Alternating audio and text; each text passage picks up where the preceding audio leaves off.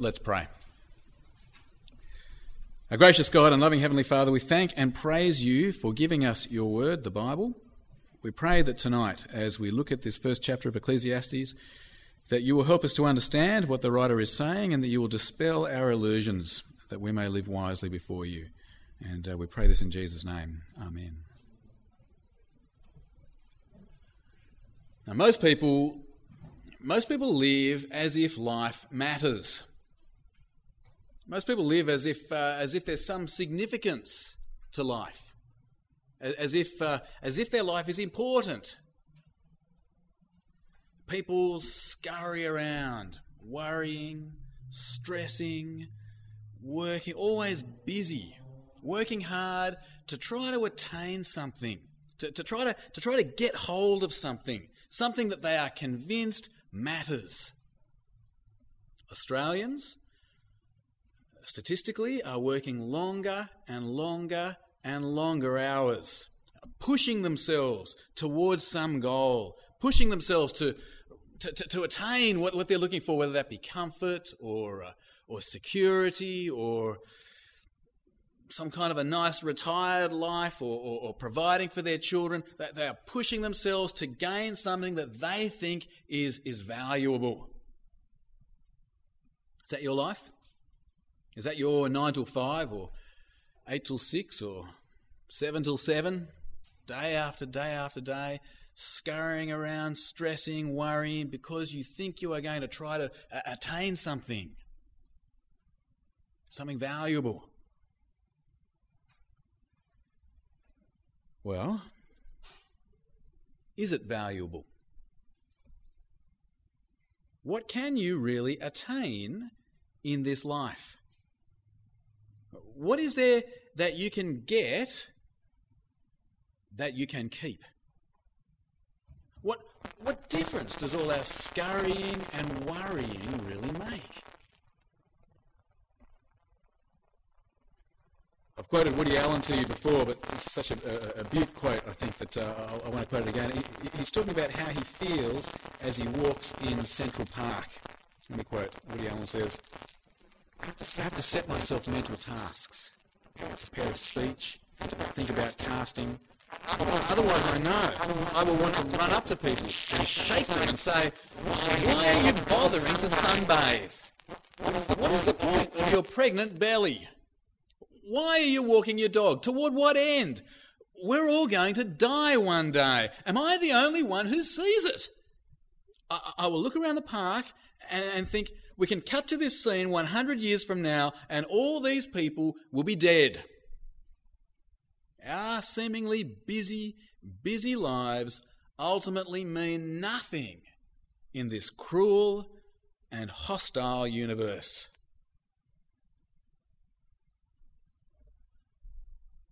Well, welcome to the book of Ecclesiastes, a book of wisdom, a book that is going to take us by the scruff of the neck and force us to look at reality in the face. A book that is not going to let us get away with the trite answers that we come up with about what we're living for. A book that will help us to see the way life is and challenge us to live appropriately. Now, we don't know who the actual author of Ecclesiastes is. This is an anonymous book. But in verse 1, the author tells us what he's doing. He tells us that he's giving us the words of a wise man, a man that he calls, in Hebrew, Kohelet, or in Greek, the Greek translation, Ecclesiastes, hence the name of the book. Now, a Kohelet, or an Ecclesiastes, is a member of a kahal, or an ecclesia, an assembly, a gathering of people. They're a member of a gathering, or perhaps a teacher of a gathering. And so the NIV translates the word as teacher, Ecclesiastes, teacher. Now this teacher, the author says, is the king in Jerusalem, the son of David, he says. That sounds like Solomon, doesn't it? Son of David, king in Jerusalem. And it may well be that what we've got here, what the author is giving us, is the words of Solomon. Now have a look with me. Ecclesiastes chapter 1 and verse 1. Ecclesiastes chapter 1 and verse 1. Here's what the book is, what it contains. the words of the teacher, son of David, king of Jerusalem. And then we dive straight into the teacher's words without further ado. We start off with a summary statement of the book, a summary statement of life, a summary statement of everything. The teacher says that everything is, I'm going to use another Hebrew word here, everything is havel. Havel. Now, this is a bit of a difficult word to translate. The NIV translates havel as meaningless. But perhaps even if you're younger, you may be more familiar with the King James translation. Vanity. Vanity of vanities, says the teacher. Quite a famous phrase, isn't it? Now, the word itself, it means literally a small breath, like that. And on your outline there, I've put some other places in the Bible where the word is used. And this should help you, it should give you an idea of what the word means, how it's used metaphorically. Now, there are 4 there. You see, the first three show how the word is used to mean fleeting, transient. It's kind of here 1 second, gone the next, like a breath on your outline. First from Psalm 39. You have made my days a mere handbreadth. The span of my years is as nothing before you. Each man's life is but havel, a breath. It's just gone. Or Psalm 144, similar. Man is like havel, a breath. His days are like a fleeting shadow. We'll look at Proverbs 31. This is a beauty. Charm is deceptive and beauty is havel, fleeting. 1 second you're beautiful, the next second you're ugly. But a woman who fears the Lord is to be praised. Do you see the meaning in these contexts? It's transient or fleeting. Here 1 minute, gone the next, like a breath. Or in the next verse, you can see a slightly different use of the word. Same word, but used in a slightly different metaphorical way. Here the word means like insubstantial, inconsequential, powerless, weak, something like that. From Isaiah 57. When you cry out for help, let your collection of idols save you. The wind will carry all of them off. A mere breath, a havel, will blow them away. Do you see what that one's saying? Idols are so useless that even a tiny, insubstantial, inconsequential, weak breath will blow them away, and they're gone. Okay, so this word havel, it means insubstantial, it means fleeting, it means weak, it means transient. It's not meaningless in the sense of having no meaning, but in terms of having no lasting consequence, no lasting substance or effect. Do you get the vibe of the word? Anyway, the teacher says that is what life is like. Like the merest of breaths.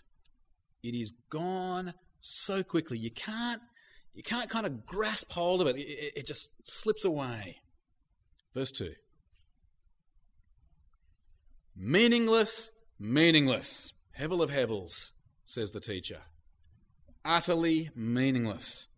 Everything is meaningless.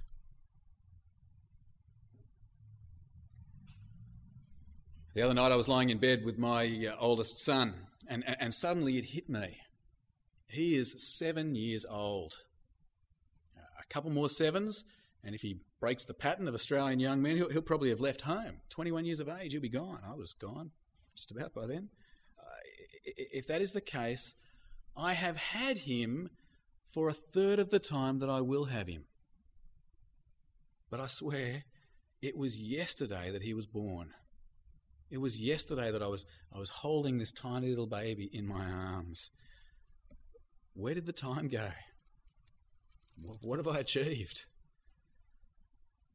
Or I get the same feeling whenever we have an NTE mission. All these uni students come and help us at church for a week, and they're all like 18, 19, 20 years of age, so young. Much closer in age to my children than to me. But I tell you, it was just yesterday that I was at uni. I swear, I just blinked and I was there a second ago. It was just yesterday that I was avoiding study and chasing Carmelina, my wife. Where did the time go? What have I achieved? Apart from catching Carmelina. And it was gone. Utterly havel.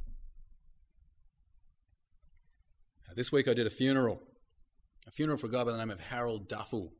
It's a really interesting man. Some of you may have met him. He is very elderly and frail, but he used to sometimes stagger up the hill from the Doherty Centre when he was well enough to come up to church. Bit of an unusual funeral. He was a bit of an unusual bloke, donated his body for medical experiments and stuff like that. But the thing about this funeral is there was no coffin. He insisted that there be no coffin. I was just standing there next to Harold's body. It's only a couple of days before that I visited Harold. And he was very sick, but he was still alive. And then there he was at his funeral, lying next to me,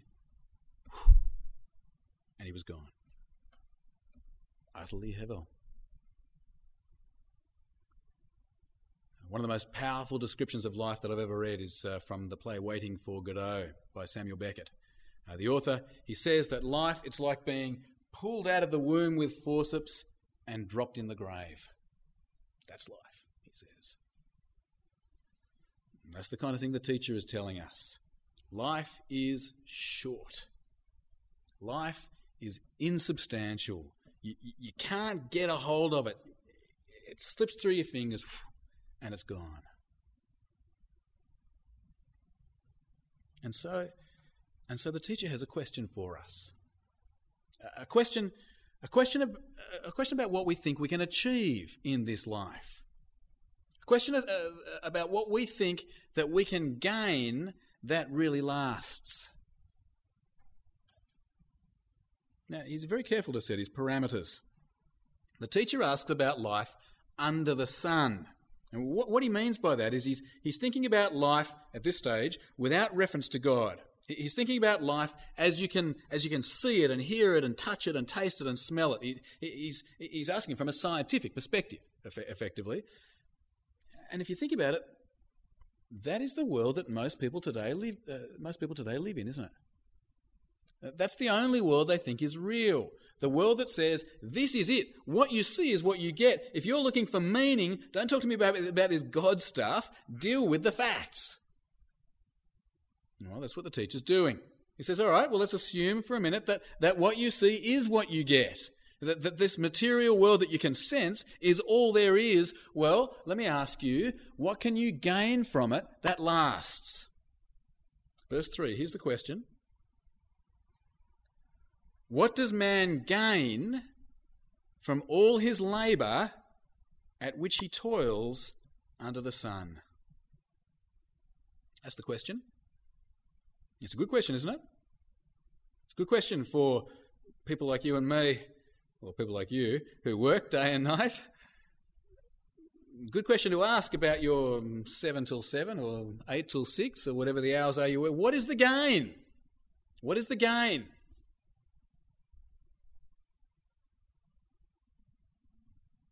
Well, to start us off on an answer, the author describes this world that we live in. He starts off by talking about humanity. We think we're so important, but generations come and go. Every second a child is being born, every second someone is dying. We're all on one big conveyor belt. One comes on, one drops off. One comes on, one drops off. Generation comes on, generation drops off. Meanwhile, Ayers Rock just stands there. Meanwhile, the Grand Canyon just stands there. Verse 4. Generations come and generations go, but the earth remains forever. A while ago I bought a CD of songs from 1960 to 1964. It's probably more information than you need, but I sometimes sing with my kids the song, When We're Wet, Ooh, the Lion Sleeps Tonight. Yeah, great, classic song. Anyway, the kids wanted to hear out how it actually sounds, not just sounds from me. And so we bought this CD of songs from 1960 to 1964. And I've got to say, listening to this CD really brings it home to me. You hear these young voices. Elvis, Aretha Franklin, Neil Sedaka, young teenage voices singing about love, singing about babies, singing about how their generation is different. Their mums and dads don't understand them because they're different. They're the ones who are going to be new and different. But now those young voices, those who haven't carked it already, they are in their 70s. Even their children are now old. I wasn't born in 1964 and I'm old. Generations come and go. Onto the conveyor and off again. One big circle. Next, the teacher shows us something of the circularity of nature. Starts off with the sun. The sun rises, the sun sets. The sun rises, it never arrives. It never says, right, today I'm just going to shine and I'm not going to stop.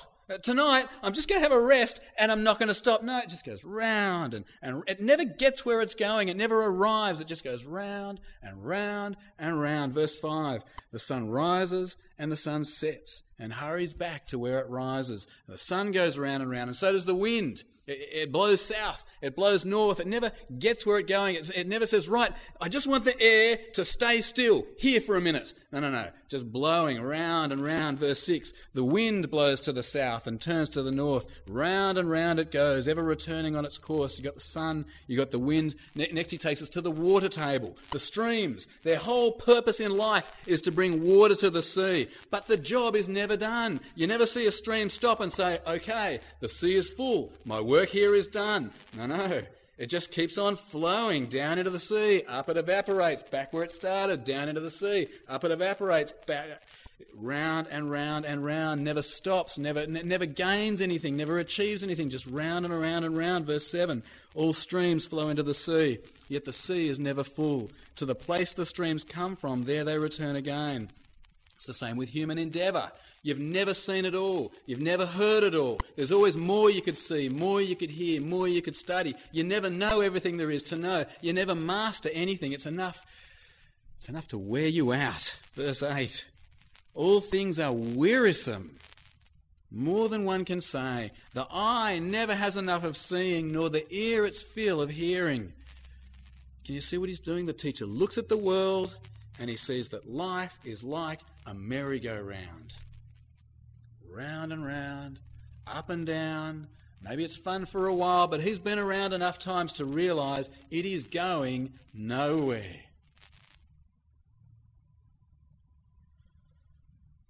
Or have you ever seen the movie Groundhog Day? One of the all-time classic movies, a movie that all Christians should see, I think. A bloke gets caught up in some kind of a time trap, and he has to live the same day over and over and over again. It doesn't matter what he does. He wakes up, the alarm's gone off, and he's back in the same day again. Isn't life like that? Certainly it is once you have children. Every day is the same. You drag yourself out of bed with the same kids sitting on your head, or any one of four in my case. You do your jobs, get up, it's the same Weet-Bix into the same bowls and the same milk and the same kids who whinge about the same things. And it's the same jobs that you did yesterday. You wash the dishes, you clean the clothes, you cook the dinner, you make the lunches, but the next day the dishes are dirty again and the clothes are dirty again and the kids are hungry again, and so you have to start all over again. You can never stop and say, the dishes are washed and they will stay clean. It's just not going to happen, okay? It's not can you see what the teacher's saying? Just goes round and round in circles. There is no point of arrival in life. There's no point that you can stop and say, that's it, the job is done, there is no more to do, I now have my lasting gain. It's just not the way life is. The sun never arrives, just goes round and round. The wind never arrives, just blows round and round. The water never arrives, just round and round. You and I, we can never arrive. We can never finish what there is to see and hear. It just goes round and round and round.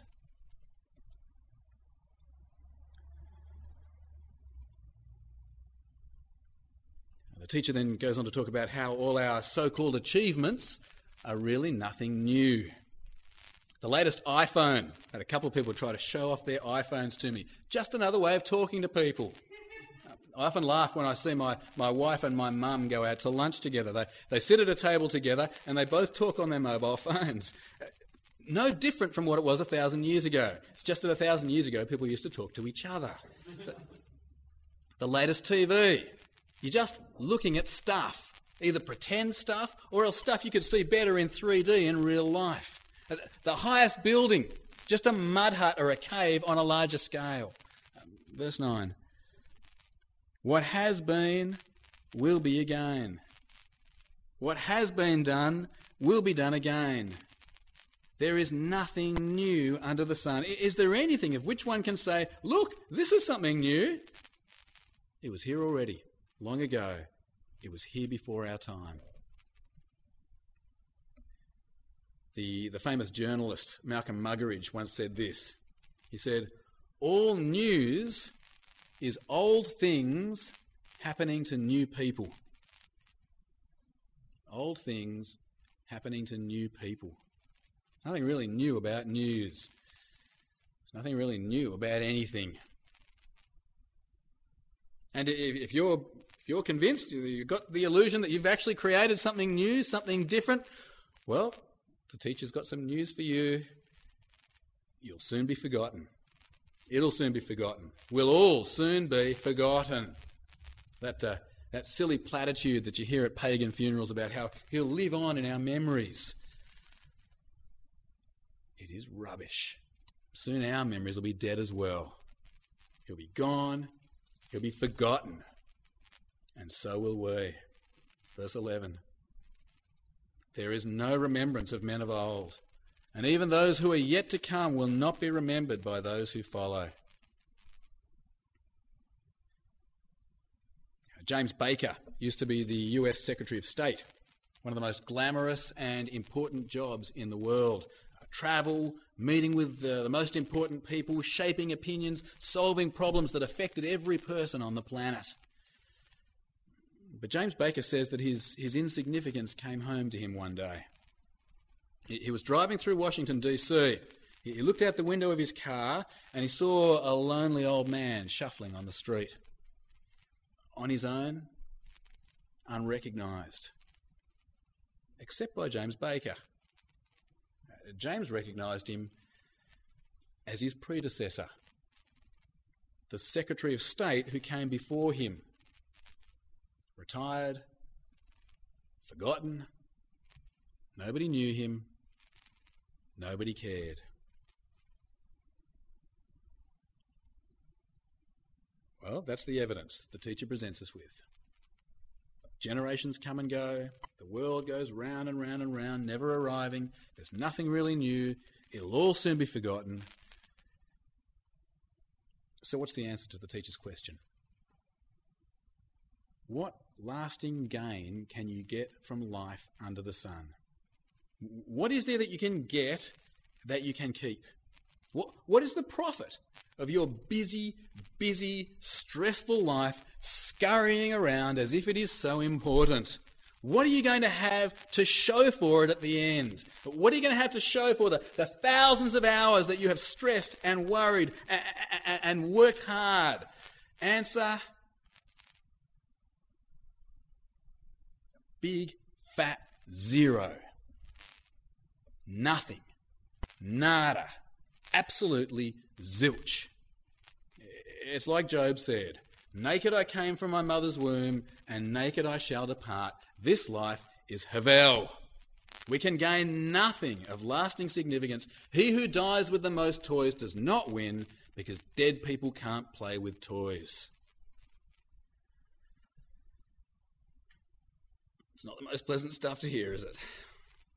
It's not the most pleasant stuff to hear. And I've had all these people tell me about how depressed Ecclesiastes is, but I got to say, I don't buy that at all. I reckon that what the teacher says here is vitally relevant. It is vitally relevant because most people, including most Christians and especially most North Shore Christians, most people live as if there is something to gain under the sun. We live as if all our stress and our fuss and our busyness makes some sort of a difference. We strive and we strive and we strive for stuff, We strive to own things. We strive for security. We strive for comfort. We strive for a better life for our children. We strive for significance. But the fact is, it's all just Havel. Soon we'll be dead and we'll have gained nothing. We will be just as naked and as penniless as the day we were born.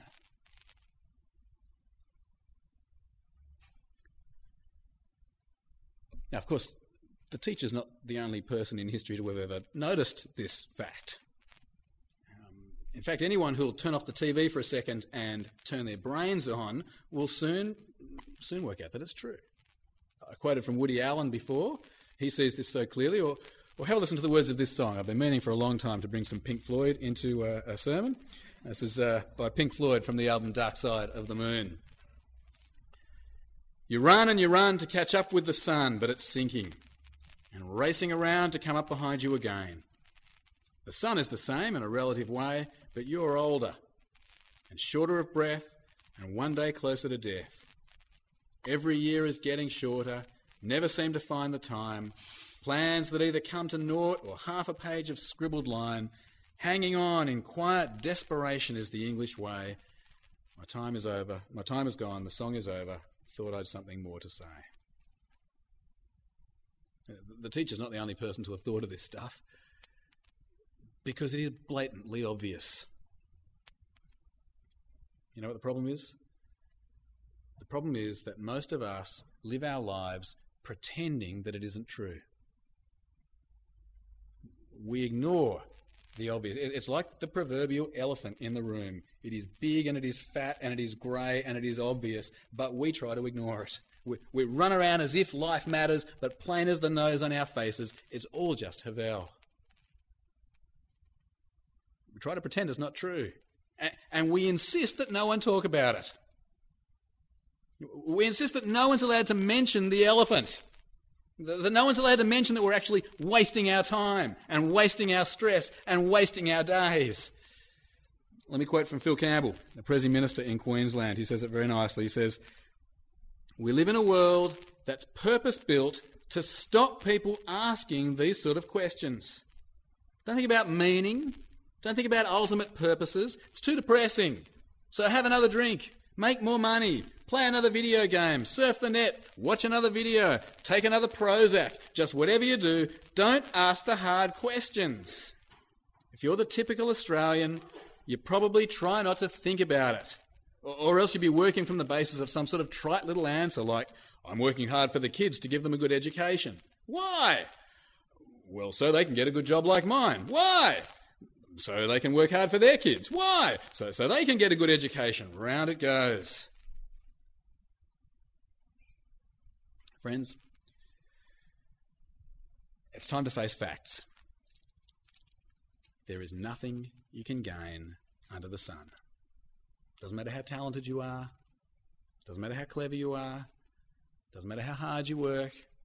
Doesn't matter how much you stress about it. Doesn't matter how many ulcers you get on the way. Under the sun, you can gain nothing. And if you ignore that fact, if you live in the fantasy world of pretending that you can gain something, well, you are being what the Bible would call a fool. You are not living in line with reality, and your foolishness can only lead you to frustration and to failure. We need to listen to the teacher. We need to stop ignoring the elephant. It is foolish to live as if life under the sun lasts when it doesn't. It is foolish to live as if you can gain something from your work under the sun when you can't. We need to face up to the facts. It is only then, with our illusions dispelled, that the teacher can start to show us how to live wisely.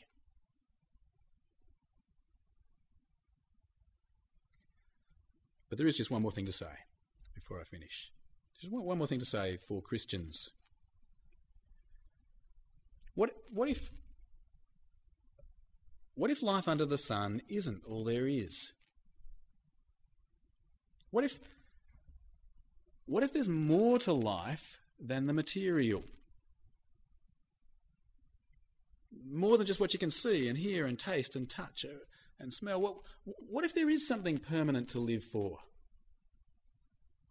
What if Just to pick an example out of the air, what if there was a man who rose again from death? A man who lives forever. A man whose life is not Havel. What if this man promised an eternal Havel-free life to those who trust in him, to those who rely on him? What if he gave his people a message that can rescue people from death and from this breath of life? Well, suddenly there would be the possibility of gaining something that lasts, wouldn't there? Suddenly there would be something worth living for. Now, of course, if this were true, if there were any people who actually believed that kind of thing, well, their priorities would be very different, wouldn't they? They'd surely be the kind of people who wouldn't be troubled so much by things that don't last. They'd be the sort of people who would be striving and spending their lives for the things that they can keep forever. Surely they'd be the people who'd be striving for the things that they can actually gain in life. Well, you'd think so anyway, wouldn't you?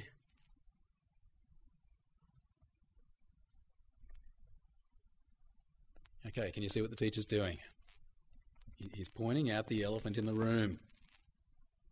Most people live and work and stress as if they can truly gain something from this life, but if this life is all there is, they are wrong. The way they are living is foolish.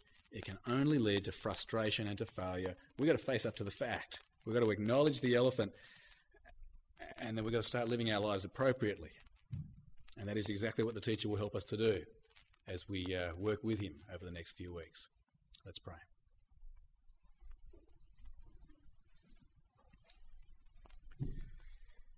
Our gracious God and loving Heavenly Father, we thank and praise you for the Lord Jesus Christ. We thank and praise you that he is risen again from the dead and that we can see that there is meaning and purpose to life. But we pray, Heavenly Father, that you help us to learn the lesson that the teacher is teaching us, to recognise that in this life there is no lasting gain. And we pray over these next few weeks that you'll help us to face up to the facts of life as it is and to live wisely. Please give us wisdom, we pray, in Jesus' name. Amen.